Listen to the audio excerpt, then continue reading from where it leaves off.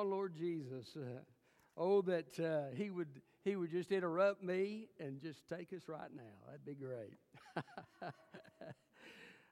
We are going to be in John chapter 15 and verse 18. John chapter 15 and verse 18. A while back, I was doing something and got a paper cut on my finger, and it was an especially sensitive paper cut. I must have got a nerve or something. And every time I'd touch it, this pain would go through. You know, cuts can be painful. But sometimes cuts can bring deliverance. When you go to the doctor and you are diagnosed with cancer, cutting out that cancer may be the only human way possible to deal with the problem that you have. Sometimes the gospel is kind of like a cut. Matter of fact, the Scripture even describes it that way. In a couple of cases, it says they were cut to the heart. That is, the truth of God's Word cut through their lives and cut through their heart so that they were confronted with who they were, with who God was, with what God desired for their life, and they had to make a choice. Sometimes cuts are unpleasant, but they're needed. I believe that we need the truth of the gospel more now than we have ever needed it in our country. In our churches, in our lives, we need the truth of the gospel.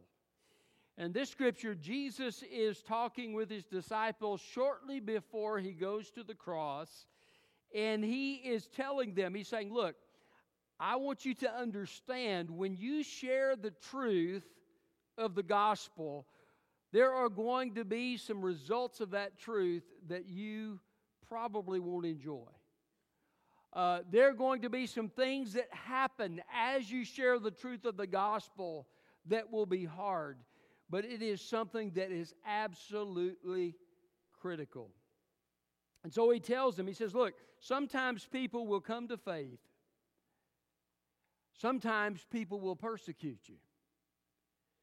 But all through it all, the Lord Jesus says, I will be with you. And he sends his Spirit to be with them in the work of telling people about the Lord Jesus Christ. I'm so glad somebody told me about the Lord Jesus Christ.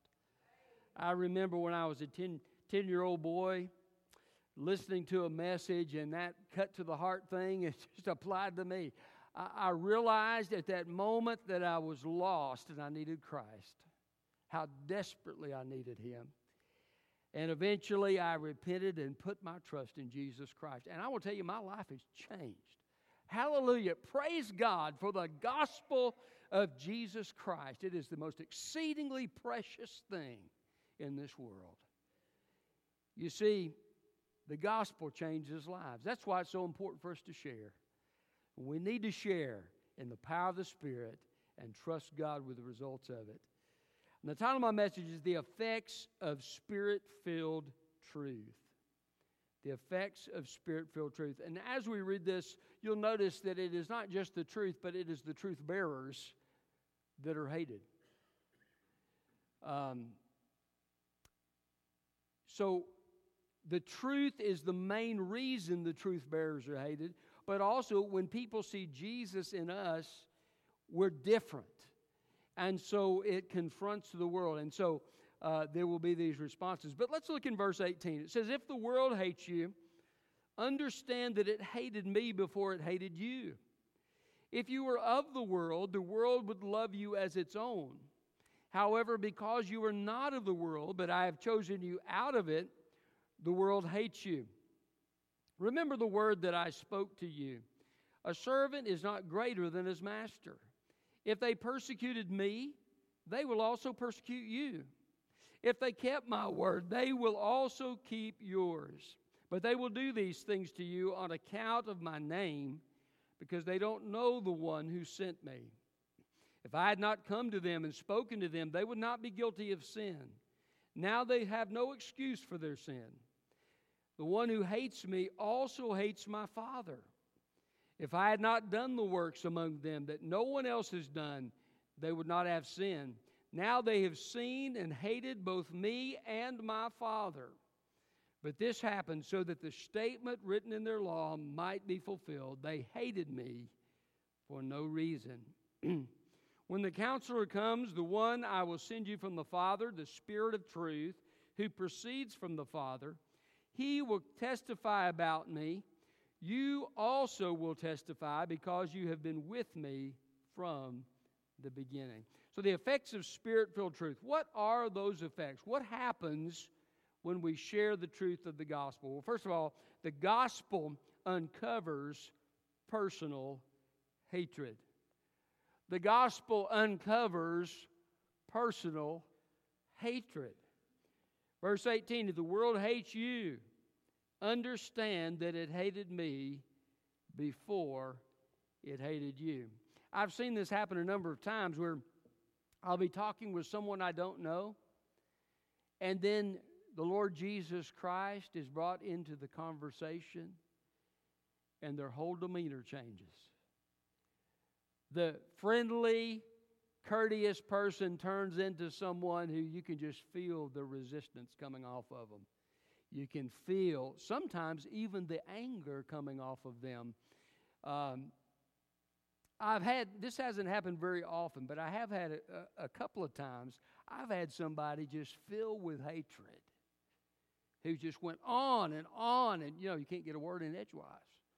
They're just filled with hatred. Why? Because of the gospel. You see, hatred sometimes lies beneath the surface, and something will bring it out, and the gospel is what brings it out. Elsewhere, the Scripture tells us the Word of God is living and active and sharper than a two-edged sword, and it divides, and it cuts, and it exposes who we are. I was talking with a man a number of years ago, and finally, I kind of got exasperated. The man was so angry with me. I said, look, I don't know you. I said, I don't live in this town. You're not going to come to my church. I said, the only reason I talked to you was because I knew that you needed Christ. And I wanted you to have the joy that I have. And, he kind of backed off a little bit. But sometimes that's the case. The gospel will uncover personal hatred. And we don't need to be surprised by that. But you know what the Bible says? We're in good company. They hated Jesus. So if they hate Jesus, they'll probably hate us. I remember watching a video of Kirk Cameron. Some of you know who Kirk Cameron is. And he was talking with someone about Jesus Christ. And as he was talking, there was this man in the background, and he looked angry. And, there were gang members. And the man kind of, was doing this. And he said, hey, that's not true. And he responded back to him and everything. But the video ended, and over a year in the future, Kirk Cameron was I think he was with them, and somehow they saw this guy out with the Bible telling people about Jesus. Isn't that amazing? He'd gone from hatred to repentance, to change, and the Lord had changed his life, and he loved Jesus. And the gospel, though he responded with hatred, the gospel penetrated his heart, and he came to faith in Jesus Christ. And what an amazing thing, the power of the gospel. But it will sometimes uncover personal hatred, and you need to be aware of that. So, the effects of Spirit-filled truth. What happens when we share the gospel? First of all, the gospel uncovers personal hatred. Secondly, the gospel provokes deliberate persecution. The gospel provokes deliberate persecution. Look at verse 20. Remember the word I spoke to you, a servant is not greater than his master. If they persecuted me, they will also persecute you. Now, that word for persecute comes from a Greek word that is sometimes used in the sense of pursuing something. It speaks of a determined course of action. This is what Saul of Tarsus did to the early church. He pursued them from city to city. He threw Christians in jail. He put some to death. And of course, the story goes on the Damascus Road that the light shone from heaven. And Saul of Tarsus was confronted by the risen Savior, Jesus Christ. "Who are you, Lord?" he says. And Jesus says, "I am Jesus whom you are persecuting." And so Saul's life was changed, and he became possibly the greatest missionary to ever live for Jesus Christ. But he was a persecutor of the church. I want you to know that the gospel will provoke persecution. Sometimes it will provoke persecution even within the church. People will not like the gospel. Generally, it shows. I remember Spurgeon told the story. He was greeting people as they were going out of the service one day, and the lady came up to him and she said, "I didn't like what you had to say today." He said, "Well, neither did the devil. Classify yourself." And so sometimes persecution and animosity comes about because somebody just doesn't know Christ. But persecution is a very real thing in this world today. And I want to tell you, you better be glad you're an American, that you have a Constitution and a Bill of Rights that protects you in the culture in which we live. Because I believe there are some within our culture who would love to persecute Christians like they do in many places around the world. But in places where there are those protections, persecution will happen more subtly. Now, I've mentioned some ways people are persecuted already, but sometimes a person might lose a job promotion because they name the name of Christ. Or they may lose a friendship. I've told you about the guy that I talked to in the military when I was in the military, who sat on the other side of the table after I talked to him about Jesus. The next day he came in, he was on the other side. And, you may lose friendship. You may even have family disharmony because you put your faith and trust in Jesus Christ. I had a friend early on in my ministry who had come to Christ. He was an atheist, and he came to Christ, and all of his family members were atheists. Can you imagine what Thanksgiving was like in that household? But his family was against his most preciously held beliefs. We heard a story a couple of years ago. One of our former staff members here, who's now pastoring a church in another town, he shared that they had a young Muslim teenager who gave his heart to Christ in a youth camp and came home, and his parents, his family disowned him. That is a very common thing in the world when people trust in Christ. Their family will often disown them because of that profession. So persecution kind of happens more under the radar in our culture, but it does happen, and it can be very subtle sometimes. Then sometimes it will be overt. There was a friend of mine who did a whole lot of street preaching. He was in a big city, and this man listening listening to his message, grabbed a hold of his shirt and began to shake. And he was screaming profanities in his face. And then he dropped to his knees and he gave his heart to Christ. He was under conviction. Sometimes persecution. I remember my wife, she had a coworker who was an atheist, and just couldn't stand Christians, and he came. He was giving her a hard time one day, and she said, "Why are you so angry?" He said, "If you don't believe in God, why are you angry that I do?" He said, "Well, I'm not angry." She said, "Yes, you are." And it kind of took him aback. But that is the case. Oftentimes, it is because people are under conviction that they have so much anger and animosity. So this persecution happens. Now, in other parts of the world, I want you to know, our brothers and sisters in Christ are being put in prison. Sometimes they're sold into slavery.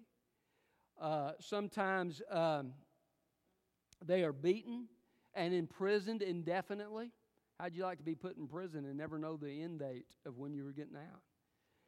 That happens in many parts of the world. And I get emails all the time from countries where Christians are persecuted. And there's an organization in our country that helps those organizations or those people around the world. And they'll be asking prayer for a loved one who's been taken to prison. They've kept them in prison. They're not giving them a trial.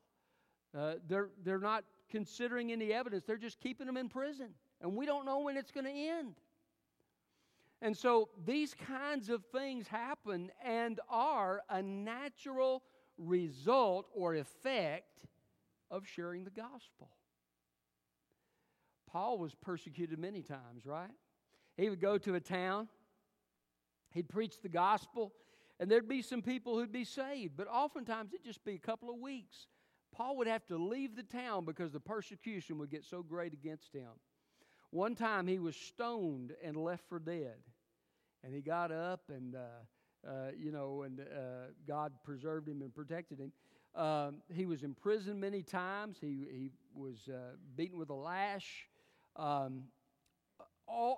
Ultimately, he was beheaded by the Roman government for his faith. But he would go from place to place, and as he preached the gospel, these churches would be established. And see, that's the power of the gospel. They'd run him out of town after a couple of weeks, but the church would remain. And some remain to this day. Oh, the power of the gospel.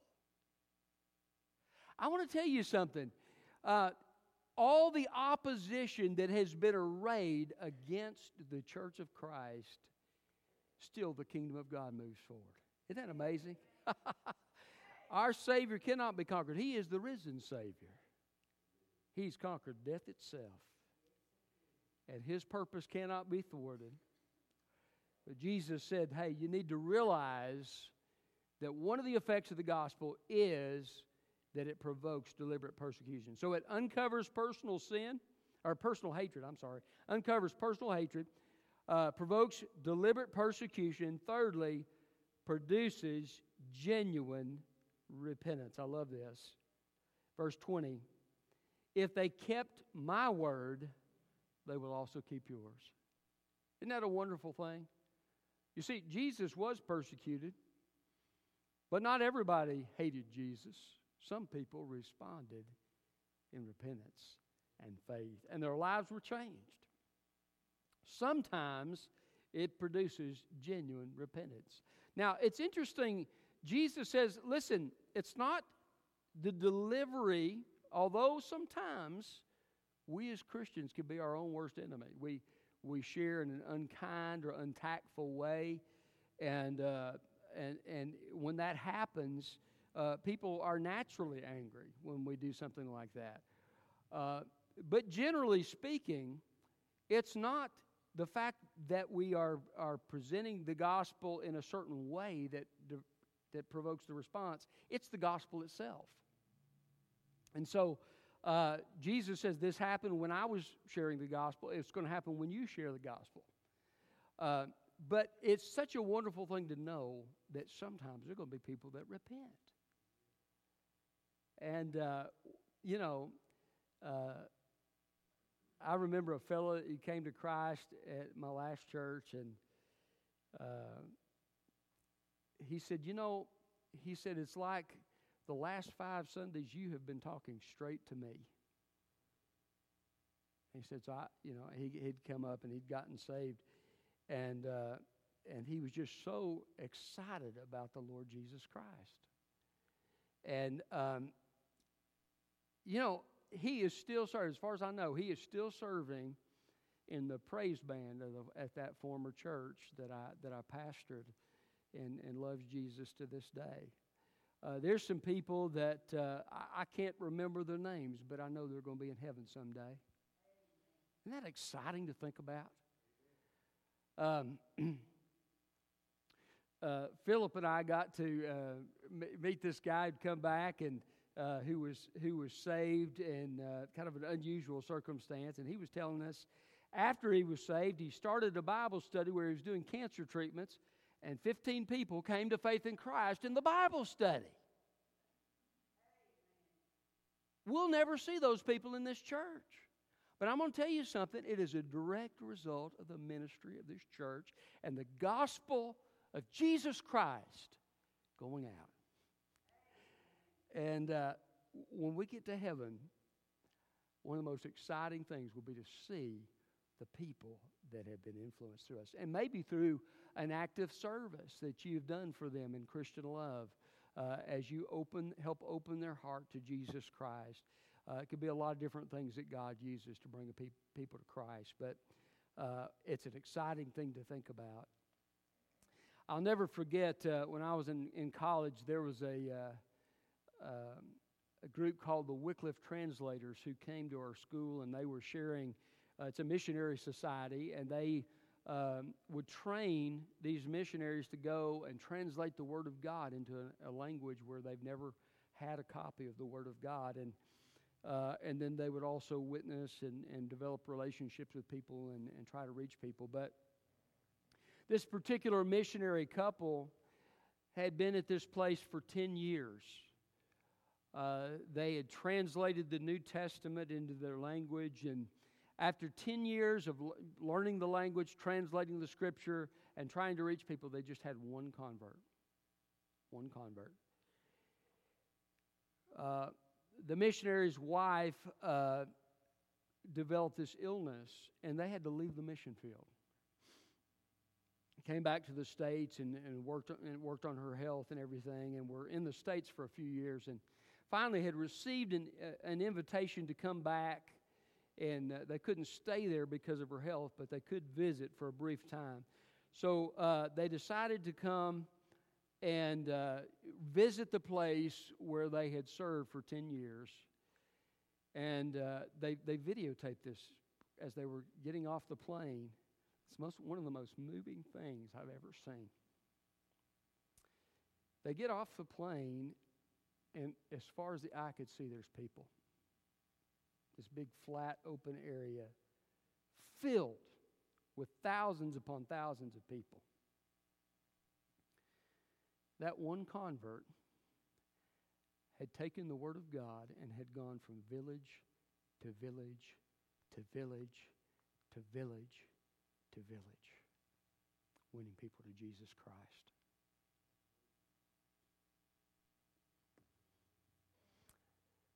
We don't know what God is doing with our service. You keep sharing Christ. You keep telling people about Jesus. You keep praying for lost loved ones. Some of them will repent, and you never know what God is going to do. So the effects of Spirit-filled truth, it uncovers personal hatred. It provokes deliberate persecution. It produces genuine repentance. It exposes determined rebellion. Look at verse 22. If I had not come and spoken to them, they would not be guilty of sin. Now they have no excuse for their sin. In other words, they didn't repent. This group of people did not repent. They said, we're going to continue on sinning. We love our sin more than we want to follow Christ. I remember seeing a man one time respond to someone who's witnessing to him. He said, I love my sin too much to trust Jesus.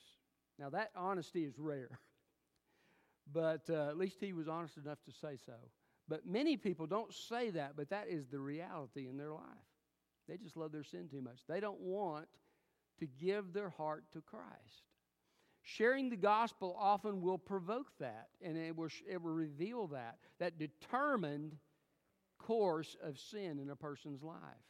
I remember I was talking to a man one time about salvation, and we'd talked a number of times, and he said, do I really have to repent? He just didn't want to repent. I said, yeah. I said, you do. You've got to make a choice to turn from your sin in your own way to follow Christ. It's not optional. It's required. It's necessary to enter into eternal life. And so it's my prayer that he came to Christ. He was under very great conviction. I don't know if he ever did come to Christ. But sin oftentimes will be what keeps someone from trusting Christ. So it exposes that determined rebellion. So it uncovers personal hatred. It provokes deliberate persecution. It produces genuine repentance. It exposes determined rebellion. And finally, it reveals willful unbelief. It reveals willful unbelief. Look at verse 24. If I had not done the works among them that no one else has done, they would not have sinned. Now they have seen and have hated both me and my Father. See, the problem wasn't evidence. If you observed Jesus' life, there was a power on his life like no one else had ever had. He'd tell demons where to go, and they had to obey. He'd tell the winds and the waves to be still, and they had to be still. He would heal those born blind. I mean, the power upon his life was amazing. And so they looked at all this and still chose not to believe. It revealed their willful unbelief. You know, many times, and I do believe that there are people who have genuine questions that need to be answered, and we need to be willing to answer questions when lost people have questions. But oftentimes, I think questions are a smokescreen. And you can identify this pretty easily, because when you come to somebody and they've got a question and you answer the question, and they don't say, well, thank you, that was very helpful, and, seem like they're really, no, the first thing they do is bring up another question. They don't respond to you. They just bring up another question. If you answer that one, they'll bring up another one. If you answer that one, they'll bring up another one, and another one, and another one, and you begin to think, is this stream of questions never going to end? Why? Because the issue is not the question. The issue is a heart that does not want to believe. Okay?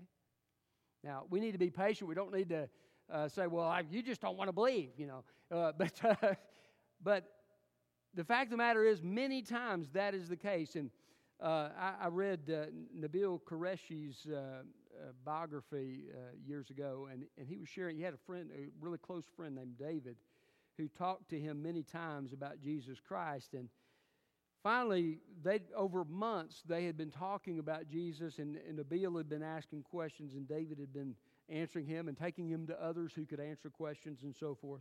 And finally, his friend David just said, hey, Nabil, your questions have been answered. The real issue is, are you going to surrender your life to Jesus Christ and pay the price? He said, I know you're concerned about your family disowning you. He said, but you need to ask yourself, are you willing to pay the price? Because now it's not about your questions. Those have been answered. Will you trust Christ? And of course he did. And God used him in a profound way. So the gospel will sometimes reveal willful unbelief. And, I think there are probably elements of a lot of these things in most of our hearts at different times as Christ is working on us to bring us to faith in Jesus. I know I had a little bit of willful unbelief in my heart. I had thought, well, if I repent of this, what's this going to mean for my life? And I've had that question, and I struggle with it. And I didn't want to give up this thing or that thing. And I wrestled. Sometimes God takes people through a process, and He's so patient with us. And He's so kind to us despite our struggles. But I'm so grateful He didn't give up on me. And can I tell you, if you're struggling with one of the things we've mentioned today, if you're a lost person, and maybe there's some willful unbelief, or maybe there is something else in your heart that you're struggling with, let me just encourage you that Christ loves you, and He wants you to know the joy of walking with Him. I want to tell you something. I struggled for a year, and when I finally surrendered to Christ, it was like my life began. What a change. There was so much guilt, and there was so much struggle in my heart, and experiences can be different with different folks, but I want to tell you, for me, it was just like the window opened to the rest of my life, and it was such an amazing thing for me.